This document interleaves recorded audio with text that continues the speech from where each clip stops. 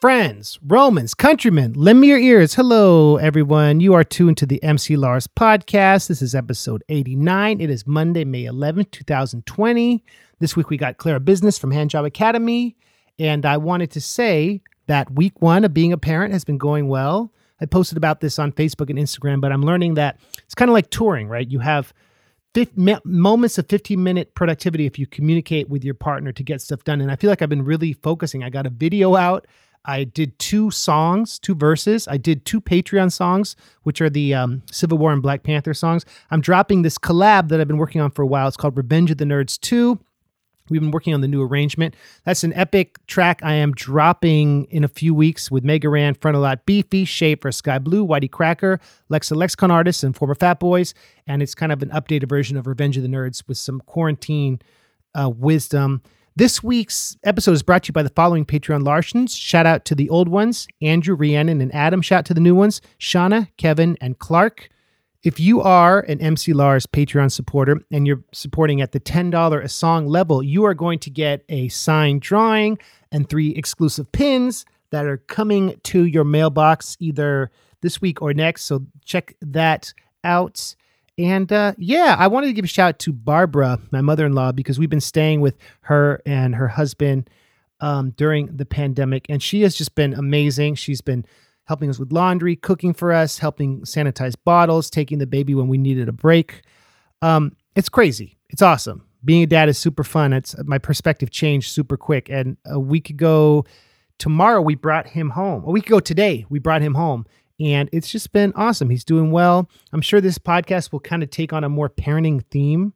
And I know that's like some of you who aren't parents might be bored of that, but I'm still going to keep the MC Lars, flavor going, the lit hop stuff, the stuff you like. I'm just growing, diversifying. It's all good. Speaking of diversification, I had a segment on the show where the Patreon supporters could come in and tell a story about when they first discovered my music or a concert. But I've changed that up. When our son was born, I made the Google voicemail a number where people could leave a message, like a message in a bottle for Atlas that we're going to play him when he's older. So every week I'm going to play one of those messages in his first few months of him being here. So this is a new segment on the show called Letters to Atlas. Is he sleeping? Is he pooping? Just checking in. How's a little boy doing? These are some messages that you left. Wishing our little baby boy the best. Now it's time for Letters to Atlas. Please leave a message after the tone. This message is actually for Atlas. What up, Atlas? It's Auntie E.T., a.k.a. Auntie Erin. You were just born 2 days ago, which is crazy to me. Today is Monday, May 4th, 2020. I just wanted to thank you for being born. You're so cool already. I love you so much. So just like your mom. And I just wanted to thank you. Like, you were born at such a crazy time and you brought so much joy to so many people. And, that's such a gift. And I know that you will continue to bring joy to your family and everyone who loves you for a very, very, very long time. So I can't wait to meet you, and I hope it's soon. And I hope you're adjusting to being home, and thanks for being you. That's Oliver crying in the background. Sorry about that. All right, love you, Atlas. Talk to you soon. Bye. That was Erin, Erin Tonkin, who was a guest on the podcast, and she did the speech at our wedding. Erin, thank you. You were the first person to call, so I appreciate that. Okay, let's shift gears. Let's get into today's episode. Let's talk about Handjob Academy. Last week, Ash Wednesday was on the podcast. She is my wife, the mother of my son, and she's in a group that they had this run for 4 or 5 years, kind of like the Sex Pistols. They came in and made this huge impact, and then everyone kind of went to do solo projects and worked on other stuff. But the group is not officially broken up. They just haven't put out a lot of stuff together recently. Clara Bizna put out a project called Font Drama with Miss Eves that is on Spotify. She did a solo video. She worked on a mixtape. She talks about all this stuff. A really fascinating, cool, wonderful friend. And we get into a lot of stuff about like her Filipino heritage, what it's like living in LA versus New York, her experiences with being a woman in music and how people react to that, good and bad. And so it's a really cool podcast with a wonderful writer, poet, performer, friend. And so this is my interview with the incredible Clara Bizna on the MC Lars podcast.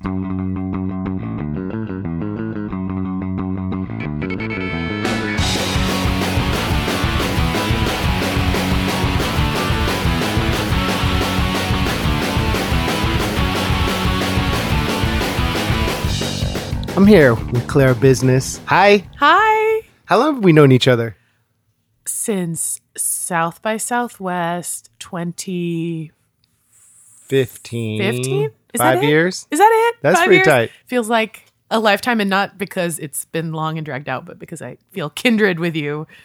Thank you for having me. Thanks for being on the podcast. I've wanted to talk to you forever because I've known you for years. You do many different things. That's right. You grew up in West Virginia? I was born in New Orleans. Yeah. I lived in California, first Sacramento, then Los Angeles, and then I moved to West Virginia. 1994, it was like a reverse Beverly Hillbilly situation. Right. And then I did junior high school, college, and then I went to New York City for 12 years, and I moved to LA almost 2 years ago.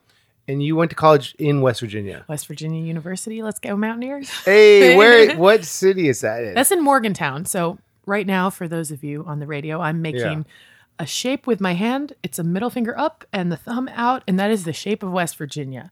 So Morgantown's up here. I'm pointing at my index finger. Where I went to high school is in Charleston, which is here in the middle of my palm. Morgantown is about 45 minutes south of Pittsburgh. DC is maybe like an hour that way. So it's a big party school. Wow. So it's very close to DC-ish. I don't recall how close, but it's not far. Yeah. Yeah. But it's interesting about West Virginia is that it's not too far from Pittsburgh, but it's the South. Right. But it's pretty north. So it is technically below the Mason. Part of it is below the Mason-Dixon line. Most of it is below the Mason-Dixon line on a technicality. But, in 1860, June 20th, 1860, I think, West Virginia left the Confederacy because they did not believe in slavery. So, That's tight. So West Virginia is the North, even though there are some people that fly the Confederate flag. Right. But West Virginia has... well, we don't have to keep talking about West Virginia, but it's undergone a lot of transitions, right? Because it's less coal mining, right, these days? More opioids, yeah. Yeah. The industry there's a lot of chemical plants there. But yeah, coal is still a thing, but it has changed from mining to mountaintop removal. So this is a huge concern for the environment. And there are a lot of activists in the state who are anti, because basically instead of digging inside the mountain, they're taking the top of the mountaintop removal. And it causes a lot of chemicals and nastiness to go into the water stream, turns the water bright green and orange, and it gives children cancer. It's a nasty business, but it's very politically divisive right now. Because it's not very sustainable. Literally is not, right? Literally not. Yeah. And literally it just does a number on the environment. The ecology, the mountains, the forests, etc. So you've lived in a lot of places. Where's your favorite city in the U.S.? Oh, good Lord. Well, I feel like I finally live in Los Angeles. I've been talking to a lot of people about this lately, but Kobe Bryant dying I feel like that was the moment that I felt like I lived in LA. And this is recent, like at press time about a month ago. And if you would have told me 2 years ago that I would have given a damn about the Lakers or the Dodgers or sports in general. Right. And there's a sense of coming home because I did live in LA as a child. I mean, it is wild to be back in New York right now. It is electric. I have not exhaled since I got off the plane. It's exciting, so much good food, so many of my favorite people. But I don't know if I could do it anymore. And of course, I love New Orleans where I was born. I definitely couldn't live there. So yeah, New Orleans. New Orleans is a very unique city. How old were you when you left? I was about to turn 5, so I don't. Wow. But I feel like it is my spiritual homeland. Yeah. Like I have ancestors who are from there, and I just feel like it's in my blood. Like I never looked up a recipe, but I can cook gumbo. You know what I mean? It's just in there. And it's cool because in the South, it is probably the most European city or even like, it has influences of Haitian culture and French culture, Spanish culture. Like it's the South, but it's its own thing entirely. It's like its own country almost. Have you spent a lot of time there? Yeah, just on tour. And like, usually it's fun to have a day off and do see everything. I mean, it's a special place. Yeah. But I've only really explored the French Quarter. Yeah. And New Orleans is much bigger than that, huh? Yeah, it is. But, it is that is part of it too. It's just like how Times Square, Times Square is Times Square. Right. And even if it's cleaned up, you're still going to see that little sparkle of like what New York was in the 40s, or the 30s. Like it's still, and even in the 80s and 70s, like it is what it is. You got to see it when you're a tourist, and that's valid too. Right. And also New Orleans has undergone a lot of change, right? Like absolutely. Like especially after Katrina. Absolutely. Right. I mean, just like the neighborhoods that we both live in here, after Katrina, it is. I have not been back in a handful of years, probably since I've met you. So I don't know, but I know that it is going through the gentrification process, just like Williamsburg, Brooklyn, just like Highland Park, LA, where I live. It's doing its thing, and I've heard that from my friends who are born and raised New Orleanians. That's what's up. Yeah. I met you through your band, Hand Job Academy. Yeah. So has music always been an important part of your life? Music, yes, absolutely. Yeah. So being born in New Orleans, yes. My father is a jazz pianist. I don't know if you knew that. I didn't know that. Yeah. So That's he's awesome. kind of a self-taught, like he picked up the accordion when he was 6 years old and taught himself. And then if you can play the accordion, the piano is not that much harder, probably easier. So then he taught himself jazz piano. So I was raised with that. My first concerts, like when I was little, were at Jazz Fest in New Orleans. And then I was raised on like 60s Motown music, girl groups, like the oldies out in LA. And then I got into like, hip hop, and then rock and, whatever. I could go on all day about it. It would look like allmusic.com. Is that still a site? Remember they used to have all the different, but I think that there was like, I'm a violin dropout, piano dropout. It always kind of felt like as a teenager, it felt not accessible to me. I don't know if that's because I was a girl, because I lived in West Virginia, but I always wanted like a drum set in the basement, and that wasn't accessible. I don't know if that was a financial thing or what, but whenever, like I was able to join bands in college and I started playing around with drums and guitar and hip hop on that same tip did not feel accessible to me either. Because by the time like making music felt accessible, it was rock. And I felt like I am in this box. So I didn't feel like hip hop was accessible. Does that answer the question? Yeah. But then what made hip hop accessible? Accessible. I think getting over myself. Yeah. And we came about it at sort of me and Hand Job Academy, it was kind of an interesting time because I think if we tried to do that now, it would be problematic.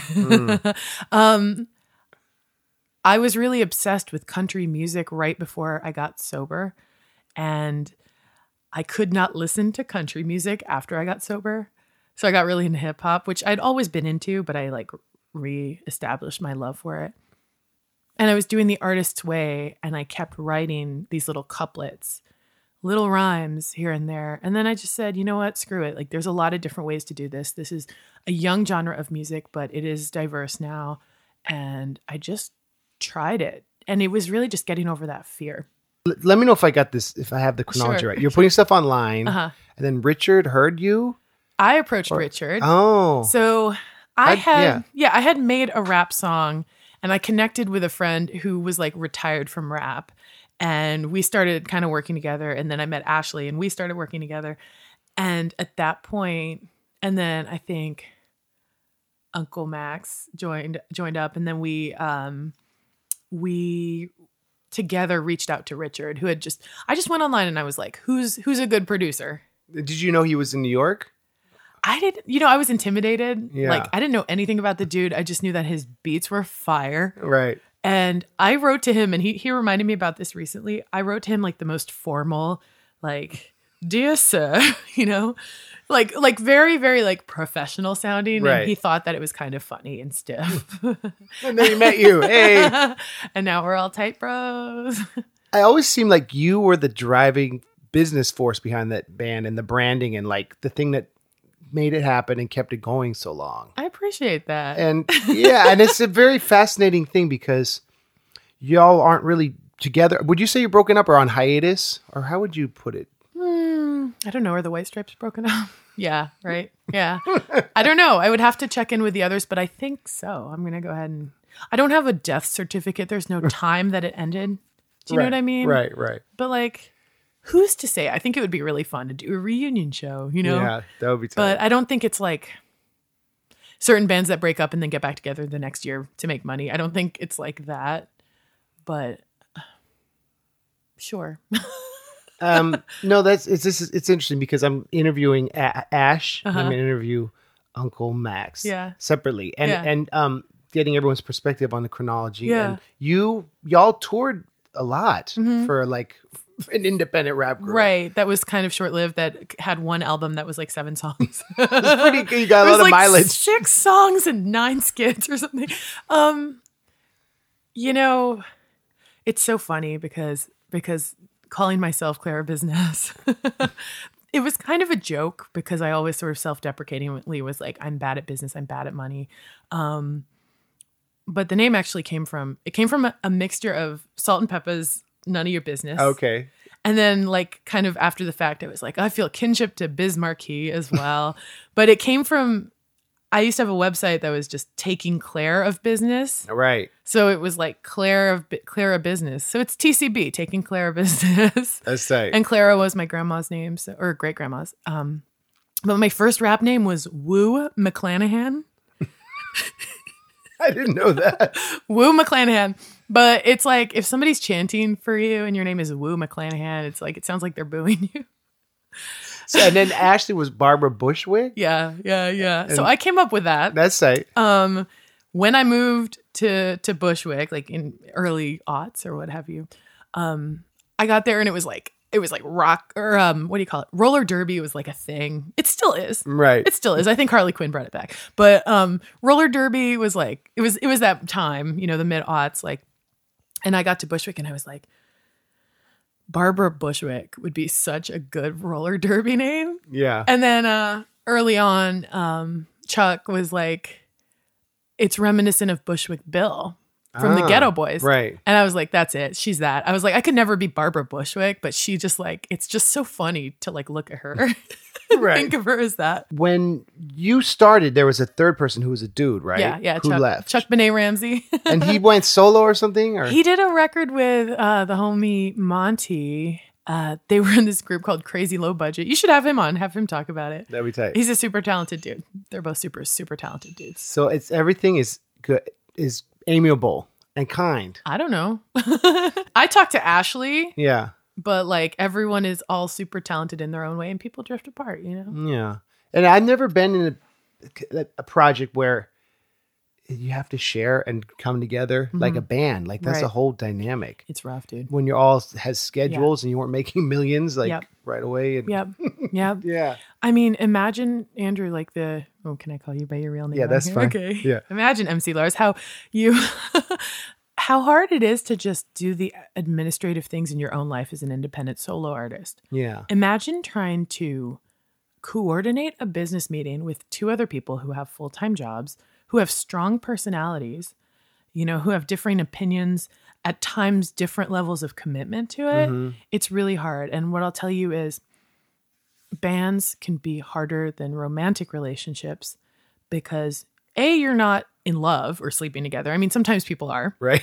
But, you know, you have created this thing together on which your ego, your finances, your artistic output, your money is involved, your scheduling, your time, personal space, creative output, that is at stake. If you love someone and you're in a relationship with somebody, like that can kind of overcome everything and you work on it together and you're a team in that regard. But like the band, it's a whole lot of other stuff, especially, Yeah. And especially when people might have different visions. Absolutely. And when you have 3 lead singers. Right. Because if you're the sideman or whatever, like you're the drummer, like, and I've had that problem too. I was in a band where I was the drummer, right? And I felt like, I don't have any creative input in this, and it was like, oh yeah, duh, you're the drummer, like, and I mean, I don't identify as a drummer. I was playing drums in that band, yeah. And then I realized at that point, I was like, oh, I do need to, not that I need to be the front person, but I do need to make more than, feel more collaborative about it. Where do you think creatively you were like a moment where it's like you all got together the best and like made the best stuff? Like, was it recording or touring? Where do you feel like? Well, I've heard people say, and I can absolutely stand by this, and the Beatles in Munich can stand by this. Live tours are worth 1,000 rehearsals. Yeah. Like live shows. So like one live show is worth 10 rehearsals. Yeah. 10 band practices, 100%. Because, and somebody else said, I think it was my old bandmate, Jessica Numsawan Kitchkul. She's from this band, Heliotropes. And I was in that band like late aughts. And she said that she loved to watch a band when they looked like they were having fun, you know? And when you see them smiling at each other and like having a good time, she was like, that's one of my favorite things to see on stage. And I always kind of took that with me. And I think that I will honestly say that I think we were better live than on recording. And that's kind of rare. And I think it's because of the energy, you know, and the uniqueness. Yeah. Of your songs. Yeah, it was fun. Yeah, I remember watching, I first saw y'all at South by Southwest, and then the second year when you played, just seeing the how much more professional you got in that year. Thank tight. you. And so that was 2016. was that was your last South by, right? I only went myself twice. Yeah. And I have the yellow backpack, which was the year I didn't go. So that was 2017. So I went 15 and 16. Okay. The irony is that like, I think that things were most poppin' for us. Let's see. So Shark Week came out in 2013. So that was our first like viral thing. And then that next year, I think we did the East Coast USA tour. And then we did the album. I think we put the album out after the tour. I don't remember, in 2014. Because I don't think we had the album. I honestly don't remember. This is crazy. Did you have merch, like shirts and stuff? We sold merch on the tour. Yeah. In the UK, sorry, I should say. Yeah. So we had, I always made these DIY. I wish I had a whole one still, but I used to make those like one sheet zines, you know? You can like take one piece of paper. I'm sure you've done it. Take one piece of paper and then fold it and then cut it a certain way so that it's a tiny little comic book. So I would hand draw, these comic books featuring us. And I did a series of 3 of them. And then I made stickers and I put it all in a little Ziploc bag with like, a thing. Like it was completely DIY. Yeah. I was the one making that merch. We have our super talented friend, Zebediah Keneally. He had this drawing. He must have posted it on Instagram and it was a lady with 3 butt cheeks. And I saw it and I was like, can I buy that design from you? Because I wanted an iconic punk logo, like Milo from the Descendants. Right. That's what I had in mind when I saw 3 cheeks. Yeah. That is pretty amazing. Yeah. And that was the sticker. I remember seeing it. Y'all had played the UK with Wheatus, and then I would just be like backstage at the same venues and see the sticker. Amazing. It's pretty tight. And were you with Ashley at that point already? No. Well, I'd met her. Wow. It was that weird moment. Like, there she was. that's pretty tight. I'm ADHD as hell, so no, me too. We're both air signs. It's bouncing around everywhere. It's like, am I answering your question? No, this is good. I'm picking the oral history together for everyone. So then Font Drama was your project with Miss Eves. Yeah. Was that was after or before Hand Job Academy? Or during? I think Max had left around 2015. 2015 was weird because, so 2014 we did Lean It On Him. 2013 we had Shark Week. That entire next year we worked on the album. We did a tour. 2014 we went on tour in Europe. We shot Lena Dunham. The Lena Dunham video blew up on Thanksgiving of 2014. So that was like a solid year of working it, of a trajectory. Because after Shark Week, people were trying to pitch us like reality shows and all this stuff. Like when you go viral, you have this experience. It's like people all want a piece of you. And Eves definitely has this experience. It's a really surreal time. You have to keep your phone charged because it will die, and we went a fraction of viral that she did, know. And so 2015, Ashley was traveling a lot. I think you guys was that?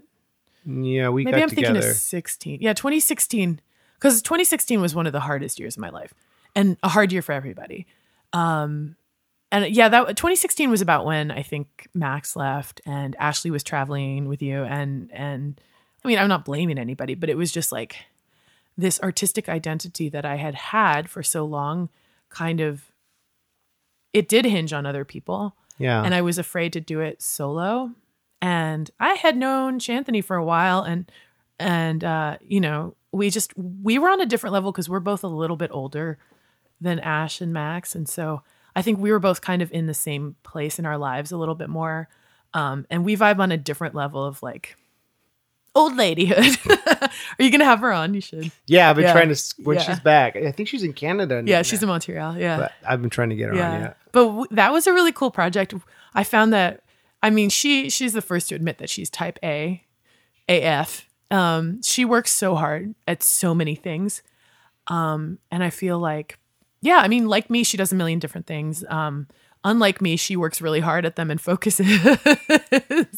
But yeah, she's like one of the most talented, dedicated, hardworking people I know. And it was a cool experience, but I definitely learned that she is more type A than me. And it's good. I don't listen to it, but I mean, I make money off of it because people are listening to her Spotify. And so I get part of the money from that because that's listed on her Spotify. That's tight. So it's listed as Font Drama. Font drama. Yeah. And it came about because she was telling me, because she's a graphic designer. And so she told me some story about where the name Ms. Eves came from. And you have to ask her about it, but Eves is a font. And basically Eves was a woman who was having an affair with, I want to say Garamond. It wasn't Mr. Times New Roman. I know that. Okay, right. It was one of the fonts, one of the font guys. And anyway, it was Font Drama. That's tight. And when she said that to me, I was like, that's the band name. And I was a theater major, so font. She's the font, I'm the drama. Oh, that's cool. That's tight. And so it's an EP or it is an album? EP. Yeah. What is it? 4 or 5 songs? Yeah. It's cool. I'm really proud of the like spooky song. I think I did some really cool lyrical stuff. I think we both kind of pushed ourselves to be that one spooky track. It's like we both went to a darker place. I mean, I think for me it was easy because I'm a goth, but I think she went to a darker place. Right. And the video is pretty cute. You know, it was kind of shoestring, but it turned out cool. Who produced those beats? That was Quiche. Oh. Quiche with 2 H's, Keishsh. I haven't heard from her in a while. I know she's doing like major stuff because I would see her Instagram. She was doing major things, but yeah, she's super talented. I found her on that site Looperman. Do you know that Looperman's site? I love that site. And I was like, where is a woman on Looperman? Right. And when I found her, I reached out, and she and Shanthony made beautiful music together. That's tight. Yeah. And then you did a mixtape. Business was Oh God. Right? Yeah, I did. Is that still out? It's on SoundCloud. Okay. Yeah. And that was your solo debut. I have a handful of little solo tracks. I made one with Richard. It's so funny because I don't know, the brand has changed / I'm not retired. I'm like Jay-Z retired. You know what I mean? Like I haven't made music in at least a year. And I'm kind of like I said earlier, kind of about the ego, like I didn't make anything really, like at all for the first year I was in New York or LA. I wrote one article.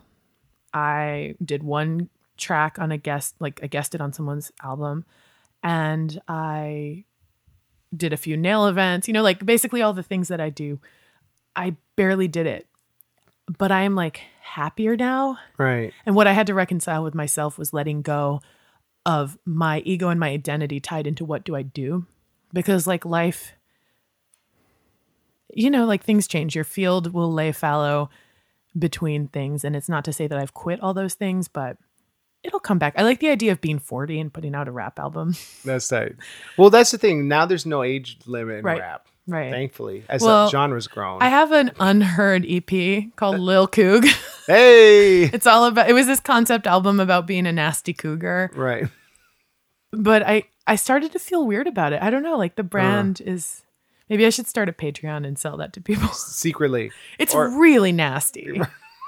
Some of it is very vulnerable because it was when I was here, like about to leave New York. I was super emo. And then some of it is really, really nasty. And right. I don't know. I've never put it out. So you've got these treasures in the vault. Yeah. And is there unreleased HJA stuff or no? Yes. Oh. And I think a lot of that too. I think the main reason things don't get released is because they're like super petty. Like I think that the unreleased HJA tracks were all talking shit on exes, right? In a way where we're like, ugh, you know? Yeah. I know there's at least 2 that we did with Richard that are so good, if I recall. But I just don't think they could see the light of day. Right. Fair enough. We all have those.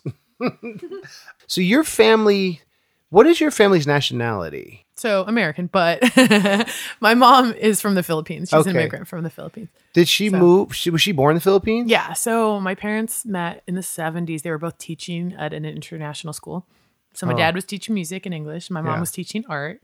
So I am one of those like second generation artists or whatever. And yeah, so the culture is very, especially now that I live in California, I'm connecting to it more because I don't really know, like I know my dad, he lives in Mexico, and I know his family. He's a white dude, an American. But I don't know his family, but I know all 400 people in my mom's family. So the family is really connected. And now I work with a couple of Filipino people at my day job. And so I'm just trying to learn the language. I want to go this winter, and it's been over 20 years since I visited there. Wow. But I spent a lot of time as a kid. And, you know, at the time you think that like, if you're an immigrant kid or you're like half something and your parents are trying to teach you the language, a lot of the time the experience might be that it's not cool, Right. you know, or you're like annoyed. And so maybe you won't learn the language. But now I'm trying to connect to it, you know? So, and I live in a very Mexican neighborhood, and a lot of my friends are Mexican in LA. And so I'm learning Spanish, and there's a lot of crossover between the cultures. And so I don't know, it feels like home in that regard. That's cool. yeah. Does LA have a really strong Filipino population? Yeah, for sure. Yeah. I mean, it'll be like different suburbs. Like there is a historic Filipino town in downtown LA, and you're going to have like businesses and food. But where my family lives out in West Covina, there's a lot. And then, yeah, there's other neighborhoods. What are some Filipino foods? Oh, well. Can I ask about that? Sure. Yeah. So if you want to like boil it down very generally, the culture is a mixture of the indigenous people, the Spanish conquistadors, the Chinese merchants that made their way over, and then 50 years of American rule. So the food that you're going to get is going to be like a mixture of that. So we have paella, you know, like a Spanish food with seafood and rice on a big dish. And then you have a lot of pork. You have a lot of pancit noodles, which is like very Chinese influenced, and they have like many different styles. So it's really greasy. There's a lot of meat, a lot of pork, a lot of seafood. Meat is not like one main dish necessarily. It's going to be more like mixed into something. Unless you have like adobo chicken or lechon, which is like a big pig, which they have in Puerto Rico and stuff too. The desserts are my favorite. Yeah. I mean, we use Spam, you know. It's definitely carnivorous. That's right. Wait, would you say adobo chicken? Yeah. I've never heard of that term. So that is I mean, you can do it with different meats, but most of the time it's chicken. It is, well, it's a Spanish word too, but the Spanish seasoning adobo is something different. But you can buy it in those little cubes from Goya. But how to describe it? It's sort of vinegar based. It's a brown sauce. The chicken is stewed for many hours. So there's going to be bay leaf, I think soy sauce. I've never cooked it. I need to learn how. But it's like a very vinegary, sometimes kind of sweet. And it's just the bomb over rice. You just rice and then the chicken, and then you get the sauce and you pour the sauce over the rice, and it's just delicious. Ooh. Yeah. I want to make a vegan one, like a faux adobo. Yeah. So moving back to LA, does it feel like you've connected more with your mom's like culture and your Filipino culture? Yeah, I think so. Has that been kind of like a nice, does it feel like coming home to yourself in a way, or? You know, when you are biracial or bicultural or mixed or what have you, you're always going to feel out of place in either place. But, you know, for the most part, I think pass for white. I don't know. I honestly am still navigating all that stuff. My sister literally wrote her college entrance exam on that, you know, and studied that in undergrad and stuff. And I think coming home to it, I'm always going to stand out in the Philippines. Filipino people are not going to notice me and think that I am one of them necessarily. But they are charmed to learn that I am. And anymore, it's, you know, I used to get kind of offended when people online would be like, white girls, blah, blah, blah, white girls, blah, blah, blah. Right. And I think it's because I really felt like a white girl for a long time. And then I realized like that I wasn't. And it's like I am white, but like I am Asian. I am brown. I'm like the lightest, beigest brown person, but I'm a brown Asian, and it's been a long time coming to that identity, which is crazy because I'm almost 40, and it's weird. It's weird, but I do benefit from many, many, many white privileges. Right. That's it's interesting. You can admit that and talk about that. Yeah. Like, what is one you've experienced? If you want to go into it, sure. Yeah. God, I don't know. I mean, like everything. Like I pass for a white person. It's so funny. I'm not sure because I think people of color generally look at me and see that I'm not white, and I think white people look at me and see that I'm white. And I've always seen like casting directors or something. Like I think I'm ethnically ambiguous. Some people might see that I'm brown, or people speak Spanish to me. People think I'm Chinese, whatever. Like, what is a white privilege? I mean, not getting followed around the store, or thinking like people don't think the cops aren't gonna harass me. Just anything. Like it's all white privilege is just, if you have it, you might not even notice it, Right. That's what's so disconcerting about it, because people don't know how to talk about it, because people will be like, oh, well, I don't have it. I've never seen it. But you've never been pulled over for driving the speed limit. Right. People. Yeah. Right. Yeah. Yeah. It's like, my brain's almost too fried to go into it right now. Right. No, I feel you. It's a big topic. Yeah, no, it's a good question. And it's a really good question. But I mean, I think my whole life I have felt out of place. And I think growing up in West Virginia, I thought, oh, well, I'm a weirdo goth kid. And I think I'm just weird. And I was connecting with a friend recently from West Virginia who I grew up with. And we were talking and I was like, you know what? I was like a queer person of color, like not for nothing. Like that is a thing that will make you feel out of place. And I just kind of thought I was just weird. I've been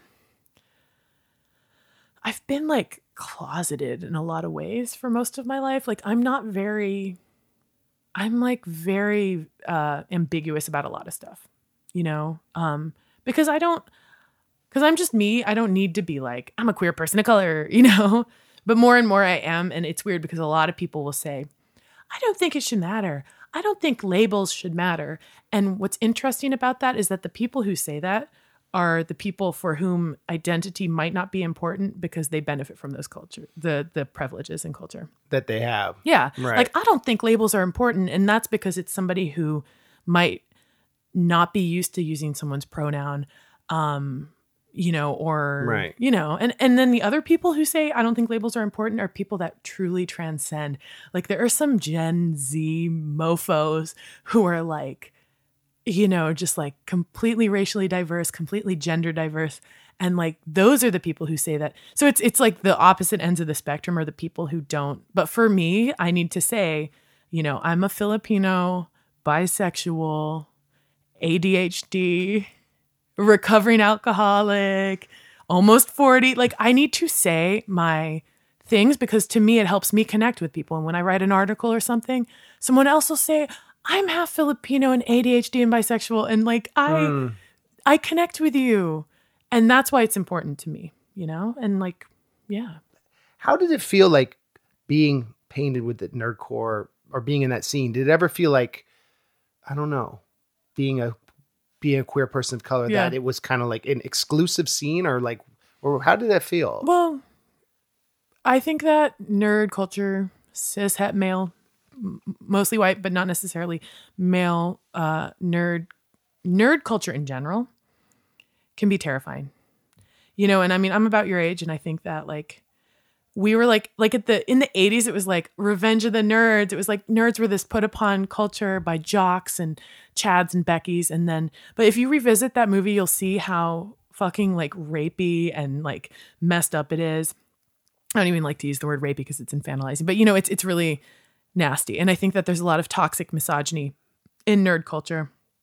Like for the Well Actually, and how terrifying Reddit is and how terrifying it is to be out as a female, as a feminist online. We receive death threats and rape threats and doxing. And it's just like, it's so yucky to feel scared on the internet. And it's so creepy that guys who are, angry because they feel like betas in the world want to scare other people. And I think it's just because, like, toxic masculinity, men aren't allowed to have feelings in our culture. And so they become school shooters. Right. Yeah. Whoa. What was the question? The question was it weird, alienating, being or part of that nerdcore, that showcase in that scene? Right. I have a lot of nerdy interests, but I would probably be considered casual by most people. And yeah, I mean, I felt like I had to front load my nerdy stuff when I was playing those shows or on those bills. And it's like, I have references to all across culture, historical, scientific, there's a Doctor Who reference, there might be a Star Wars reference, but like, I just absorb pop culture and other culture. And yeah, I mean, it's like, we could talk about it for hours. But on the level of all the people that I worked with directly, and I did not work directly with everybody in Nerdcore, but the guys, you, Megaran, Front a Lot, Schaefer the Dark Lord, aka the best, like, white cis male. I mean, I can't assume anything about Schaefer.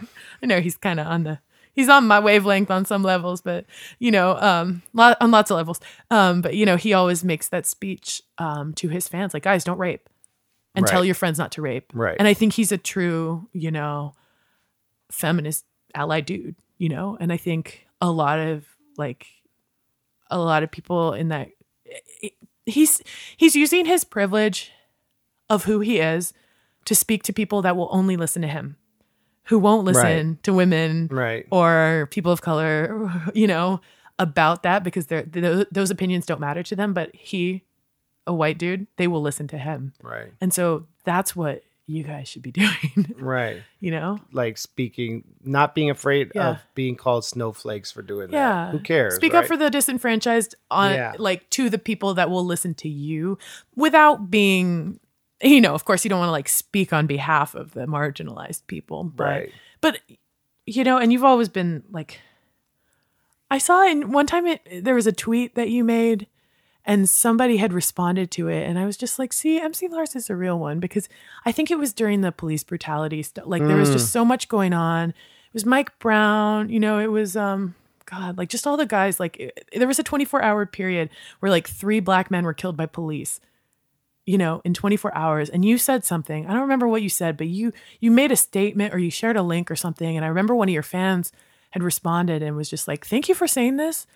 Nobody else in this scene is saying anything. Wow. I mean, I'm sure, like, the African-American, folks in the scene were saying something. I know for a fact they were, but you were the only, like, white guy that said anything. And I think, thank you for being that's sweet. that guy. That's sweet. Well, I think I appreciate you saying that. And I think it's just very important to we got in some deep territory, but this is, I think, really good to talk about. Nerd culture is a lot about what's familiar. And I think a lot of people, and that's people and the fans and stuff, sometimes might be on the spectrum, might be depressed, might be dealing with things, might not know how to relate to other people. And the music helps them feel connected. And I think that using it to talk about this stuff is really important. And, like, I learned from you about what cisgender versus transgender, and, like, having conversations with people that we can learn from, and not being afraid of coming off as too political or too preachy. Right. Because that's what music needs. Independent music has the privilege to be independent. Yeah. I mean, be true to yourself too. Like, I think that people that try to be political or woke, if you will, to get the likes and the clicks and the attention in the audience, like, I think that's disingenuous too, Yeah. I mean, we are all learning here, and we are all teachable. And I probably said a bunch of shit that was wrong just now, but like, yeah, we're learning, and that's the people that, I mean, a lot of people aren't learning. And I do feel for the people with the neurodivergent and the mentally ill, and because I walk through the world with that too. And yeah, it's a lot. It's a lot to just be in the world and exist in the world and relate to people. Yeah. I know. And I think that the internet and hip hop culture and these things that you and I have seen since we're roughly the same age, like come up in our life, has taken away barriers, has helped us communicate. I feel like for me, hip hop was such a huge learning curve for learning like how the world actually was. You know what I mean? Like as much as I could from people's stories and Public Enemy and political history and like music has that. And I wonder if mainstream music is as conscious as it could be. I don't know. This is an interesting thread. I don't. Yeah. I would look this up. I haven't read it in a long time, but I remember a few years ago, whenever Iggy Azalea was a thing. Right. R.I.P.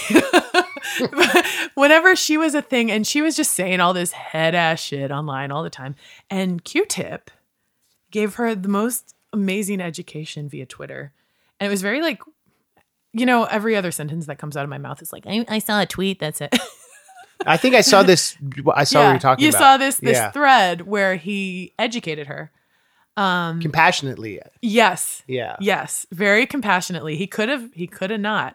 But I mean, he's one of the goats, I mean, he's so talented and he's just an OG. And he's like, but he very compassionately gave her an education about hip hop that I think a lot of people could benefit from reading, especially if, they're the type of person who only listens to Eminem or something. You know what I mean? Like it was a really good musicology session. Did you ever get this with Handjob Academy, or when you do your own solo stuff? People say, "I don't like rap, but I like you." Did you ever get that that backhanded compliment? I don't think as much as you did. Yeah, or you do. No, you know what the worst backhanded compliment that we got? What? I didn't know what to expect, but that was actually good. Yo, fuck you. That was actually good. For a girl. That's lame. That's the From subtext dudes. to that. Yeah. Not fresh. That's No, that's the subtext. I mean, it's like when I used to be in the rock band, and we'd be loading in with our gear and people would be like, "Oh, are you a girl band? Are we a band?" Like so patronizing. Yeah. Do you sound like Slater Kinney? And I'm like, I wish. Well, yeah. Oh, five white guys in a band. Do you sound like NSYNC? Like, right. Come on, man. But yeah, no, I mean, I think that the world is getting better about top 10 female guitarists. Like, Right. Like, I don't want to be a female musician. Right. And now it's all so, fluid anyway. Hopefully people are realizing that. Right. And that's good. Yeah. It's getting, I'm, again, like ambiguity and stuff. Like, I love being referred to with the pronouns they, them. Okay. It is not germane to my existence, and I don't it's not on my Twitter because I don't want to like almost like minimize the people for whom it is germane to their existence and their well-being, but like I'm tickled anytime anybody uses it, and I think maybe I am inching toward it, but it's not exclusive because I'm she, but you they them pronouns, that's your pronoun. No, I like it. Yeah, I like it, and anymore like I like it if people use it for me, but I am she, and I'm not gonna, you know what I mean? And I don't want to. It's kind of like if I say, oh, I don't care, I feel like I am minimizing it for people for whom their pronouns are they, them, and if I make it like sort of laissez-faire, like it might minimize the importance for them. Right. But to circle back to the Philippines and the language, in Tagalog, there is one pronoun, siya. I think it's S-I-Y-A, siya. And it just means he, her, they, them. So it's everything. Yeah. Really? So there's one pronoun for every person, like for everybody. So that's pretty cool. But it's pretty timeless and progressive at the same time. It's just the language. It is what it is. It wasn't a thing, A place where I misstepped and I want to apologize. And when I was first hanging out with your bandmate, I sent you a text being like, I just want to let you know I'm going to be nice to Ashley or whatever. And I looked at it like, I knew you're her friend. Yeah. And that I wanted to like, just, I handled that badly because it's not like I was needed to ask her bandmate's permission to date her. Yeah. You know what I mean? So I didn't. Have you felt bad about this for 5 years? I have. No, Andrew. No. Well, if there was something to forgive you for, I would forgive you. But it's really, I thought it was very charming and sweet. And you're a real mensch. And this is so cute and vulnerable. I can't believe it. But no, it wasn't weird. I mean, it wasn't like, I think maybe you're thinking I don't know what you're thinking, but maybe that it was like some patriarchal ownership thing. Yeah, totally. And like, may I have your daughter's hand in marriage, Mr. Lapierre? Yeah, Mr. Wednesday. May I have your to Ashley's bandmates? Yeah, no, but no, I thought it was sweet. Yeah. You know, it was kind and sweet and very prescient of you to, you're like, he's going to marry her. Well, okay. Like, imagine if any of, no, it was very sweet. And I didn't take it that way. And okay. I've gotten the feeling you've like brought it up sort of, like, you know, like obliquely over the years. And it's like, it's fine, Andrew. You are forgiven. Keep it moving. Because I know, and I know that when we met, we were spending a lot of time together, she and I, I don't know. I had never wanted to feel like that was a cause of breakup, Hand Job Academy. Fuck no, my guy. Yeah. No way. No. No. I mean, like I said, she was traveling, but that wasn't about like, you know, we were all doing our thing. Yeah. Like as much as I wanted to be the Beastie Boys, I don't think Hand Job Academy is going to be timeless. Because I think if we did what we're doing now, I don't know. You know, I don't know. Would people see it as parody, maybe? People saw it as parody then, you know? And that's a bummer because I really thought I just have punchlines. So does Danny Brown, you know? And like a couple of people were like, you're like Das Racist. But a lot of people thought Das Racist was really, really serious. And it's like, they're funny too. And I don't know. I kind of felt like we're kind of doing a similar thing, you know? But people thought we were a parody. Maybe the videos were too fun or something. Yeah, that was what was so dope, that you had so many great videos. Yeah, and so many great concepts and punchlines. Like I always think of your line, "Smash the patriarchy, iPhone screen."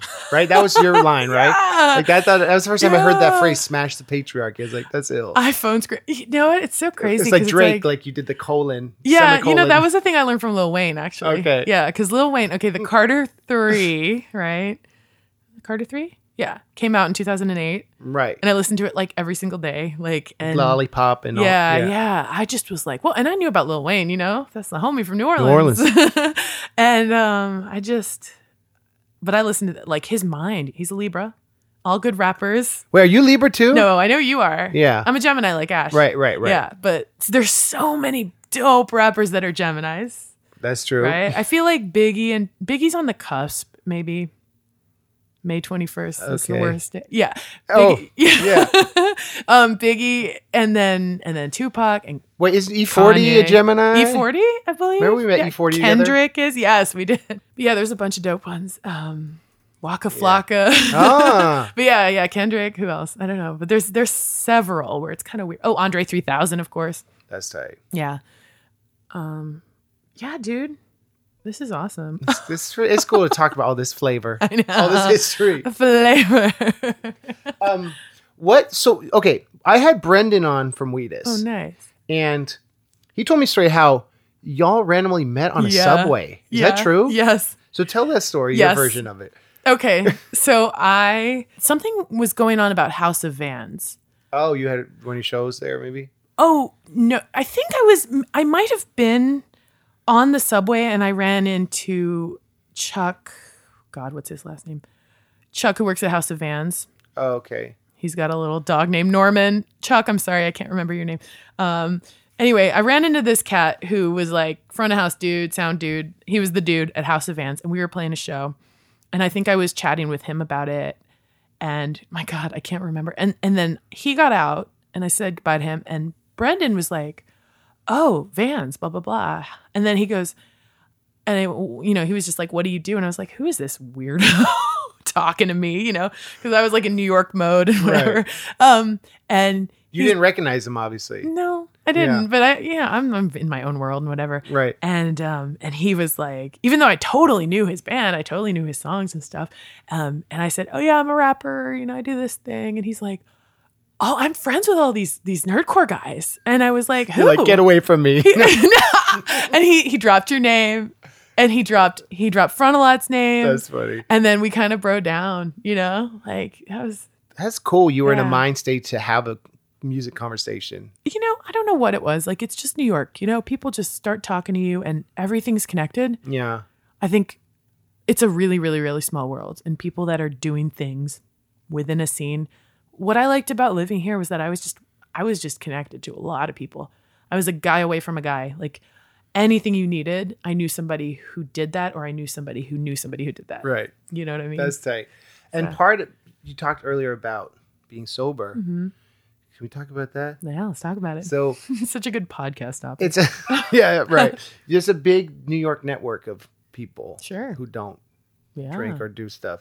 And that's tight, right? So tight. How is, without speaking specifically, are the communities on New York and LA different? Well, to tell on myself, I don't think I participate as much in the community in LA as I do out here. I think, I don't have a car out there. I don't think I connect as much, but also since it's been almost 11 years, I feel like it's not that I'm cured. 11 years. Wow. Yeah. That's amazing. But I feel like I'm not leaning on the community as much. And I think LA, a lot of people would say it's hard to make friends. It's very isolated out there. And I was like, I'm fine. I make friends everywhere. And it's like, they're right. It is. It is hard. And if you have a friend who lives in West Hollywood, like that's a long distance friendship if you live in the East Side or something. So how are they different? People in LA, a lot of people are, quote, Cali sober, which means they smoke weed. A lot of people smoke weed and go to 12-step meetings and, and they're doing their thing. It's like, if you want to quit drinking, quit drinking. That's cool. Yeah. I personally would not consider myself sober if I smoked weed. But, I don't know. There's no wrong way to do it. And if smoking weed is keeping you off heroin, go for it. Right. I'm not here to judge you, but I don't think I would consider them sober, but it's not up to me it's only up to you what you consider. So that's definitely it's not hurting me. Between the coasts. Like, I don't think people in New York would be considered sober. And it's just not a weed culture out here. It's not totally legal. It's just not permeating the way it is in California. So this might be a controversial question. Do you think the legalization of weed has been good for California or not? I couldn't tell you what it was like before. Okay. I can't speak to like the political or the economic impacts of it. I think it's great that it's legal. Yeah. I think that it's great that it's legal. And since I don't partake, I'm not super clued into it. But it's so funny because like all the weird little cultural stuff that actual stoners find annoying, I am tickled by. Like, I love Cheech and Chong. I love that poster with the alien that's like, take me to your dealer. Like, right. I think 420 is so hilarious. I want to support people that are in that industry. Right. As long as it's ethical or whatever. Even people that are doing it like illegally, it's like, it's not hurting anybody. Like, why is alcohol legal? You don't smoke weed and beat your wife or wreck your car, So... Yeah, that's a good point. I think, and I think the rest of the country's catching on. Yeah. Bernie. Is it legal? Bernie, that's right. Is it legal? I'm guessing it's not in West Virginia. No, I don't believe so. It's been a long time since I've been in West Virginia. Yeah. Yeah. It's not even medicinally or anything. Is it like what? It's like half the country is now legal. I don't rightly know. The internet would know. Well, Colorado, right? Washington State, Massachusetts. That makes sense. California. Where's Ben and Alaska? Jim? Oh, word. Yeah. Yeah.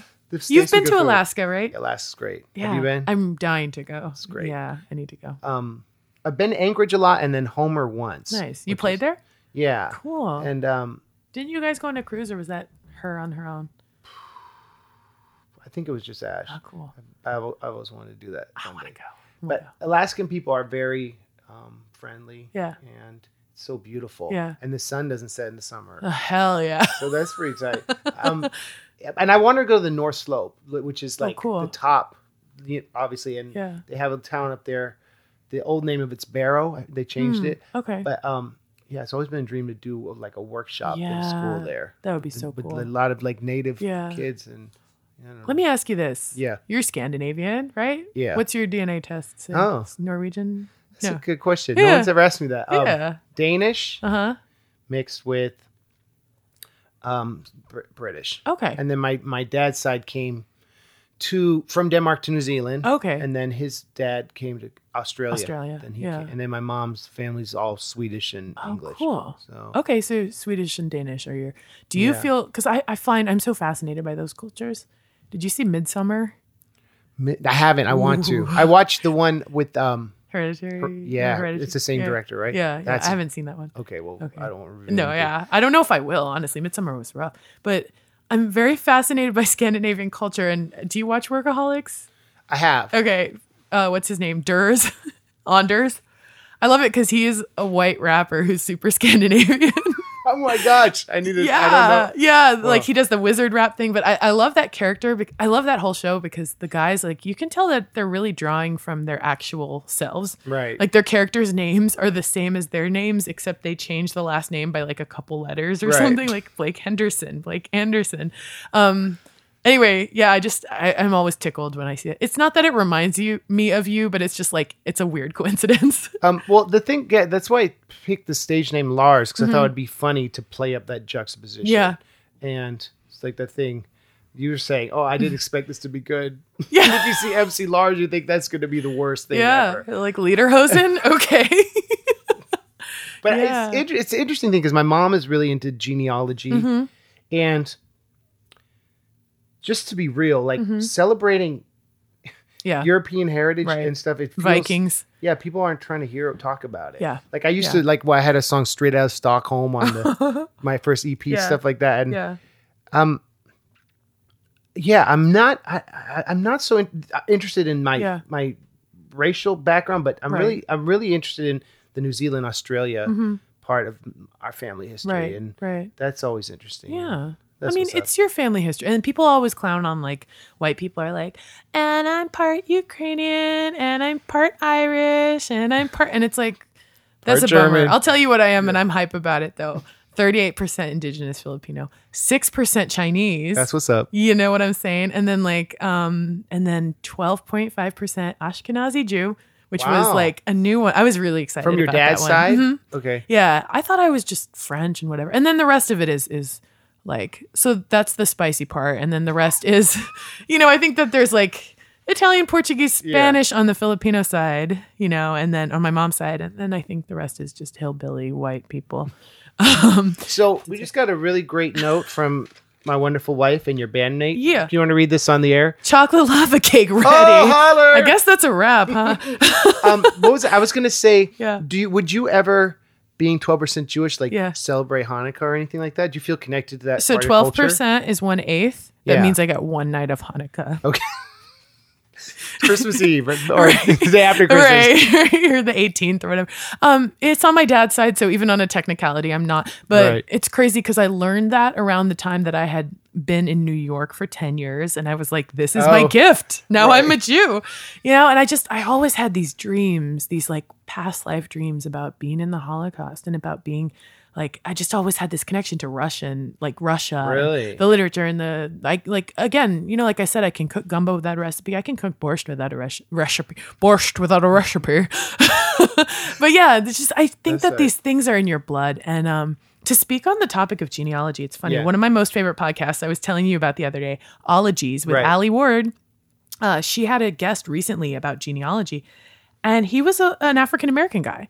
And I always kind of thought genealogy was for white dudes, because my father's really into it. He can trace us back to Charlemagne, Jeez. I know. That's tight. Isn't that tight? Yeah. That's tight. And I met a friend, my friend Kate. She's this badass economist. She's just like super punk, covered in tattoos, like badass, like awesome lady.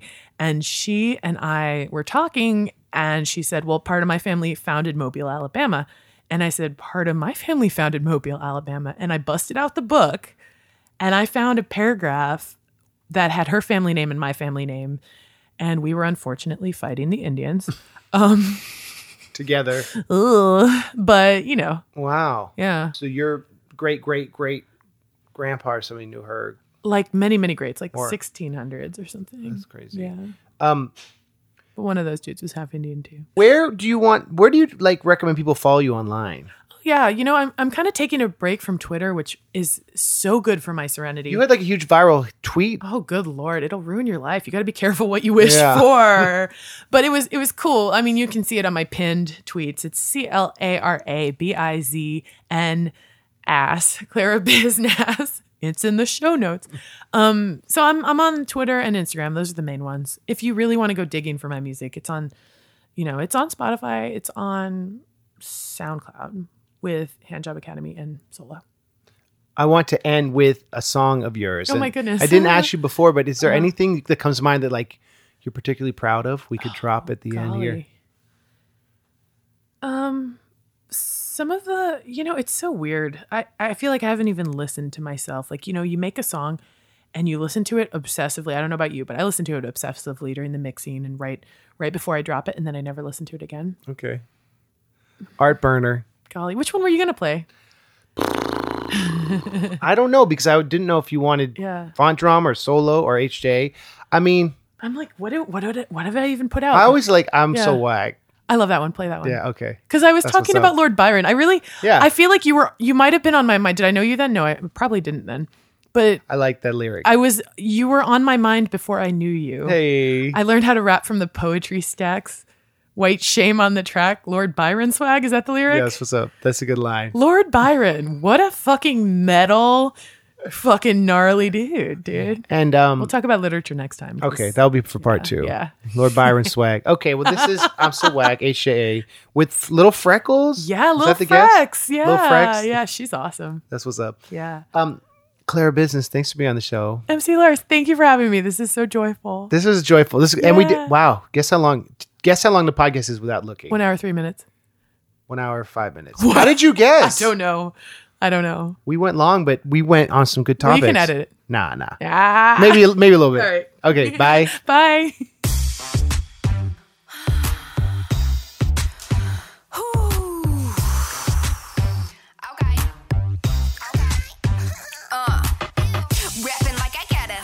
Girls, divide by 0, that's a no pun intended. So baby girl, you gon' ride in my whip. It's a mom whip, so bring your bean dip, cause you're everywhere to me. Bounce back, Michelle, brain chain whack. My cats ain't whack, scented candles ain't whack. Abracadabra, my nose don't like frack. Tapping all the glass at the aquarium. Friday night, chill at home with my terrarium. Fucks I give, nary a 1. Go out to dinner, party of 1. I'm no killer, all filler. Yeah, I'm Steve Urkel mixed with Kimmy Gibbler. You say you're whack, but I'm whacker. I'm rolling around in your bed, eating crackers. I'm so whack. I'm so whack. I'm so whack. I'm so whack. I'm so whack. I'm so whack. I'm so whack. I'm so whack. I'm so whack. I'm so whack. I'm so whack. Learned how to rap from the poetry stacks. Wait, shame on the track. Lord Byron swag threw out your back when I'm sitting on your lap. I'm with Ash Quebecois, so you know we in the trap. Literally, I'm talking beaver. Uncle Meg is the receiver. Lil Frex come through with a goal like retriever. My kale longer than the fucking Appalachian Trail. When you're looking at a map, bitch, I'm whack. I was whack in 2nd grade. I was whack in middle school. I own that. I stayed whack all the way through high school. That was back in the day. Now I'm pretty fucking cool. Hold up. Hold my hoops. I got 1 foot flop in a princess hat. Bitch, if you didn't see my phone, then tell me where the fuck's it at. Smoke so much pot that the kettle called me black. I let him hit it from the back, and he never hit me back. Cause I'm so whack. And my money's so short that my Barbies can't climb it. Your dick's so short that my hands can't find it. It's hiding, and all this NyQuil is fogging up my eyelids. I might just take a little nap. Wake up, yeah, still whack. I'm so whack. I'm so whack. I'm so whack. I'm so whack. I'm so whack. I'm so whack. I'm so whack. I'm so whack. I'm so whack. I'm so whack. I'm so whack.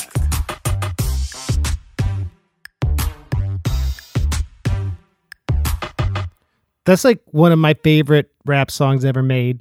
I'm glad that Clara Business wanted me to drop that at the end. Thank you. Be sure to check out her music and her social media, and let's keep it moving. It's time for the MC Lars Patreon Larson of the week. This week we have Joseph in Arkansas calling with a show memory. MC Lars, this is Joseph from Arkansas. I first saw you in 2014 when you were touring with MC Chris and Dr. Awkward. Man, you rocked that show. Lately, you just went on the Friendalorian tour. Saw you down in Dallas. Brought my wife and my buddy with me. You rocked that show, you and STD and Dead Words. Totally awesome show. Keep up the good work. Love your work, buddy. Yeah! Cheer. Thank you, G. I sent you a shirt and some other goodies. I appreciate you, Joseph. Tune in next week. I'm going to talk to the third and final member of Handjob Academy, Maximus Scaff. And it's going to be tight. We'll see you then. And thank you, everyone. And yeah, everything's going well here. I appreciate y'all. And Claire, thanks for being on the podcast. Bye, everyone.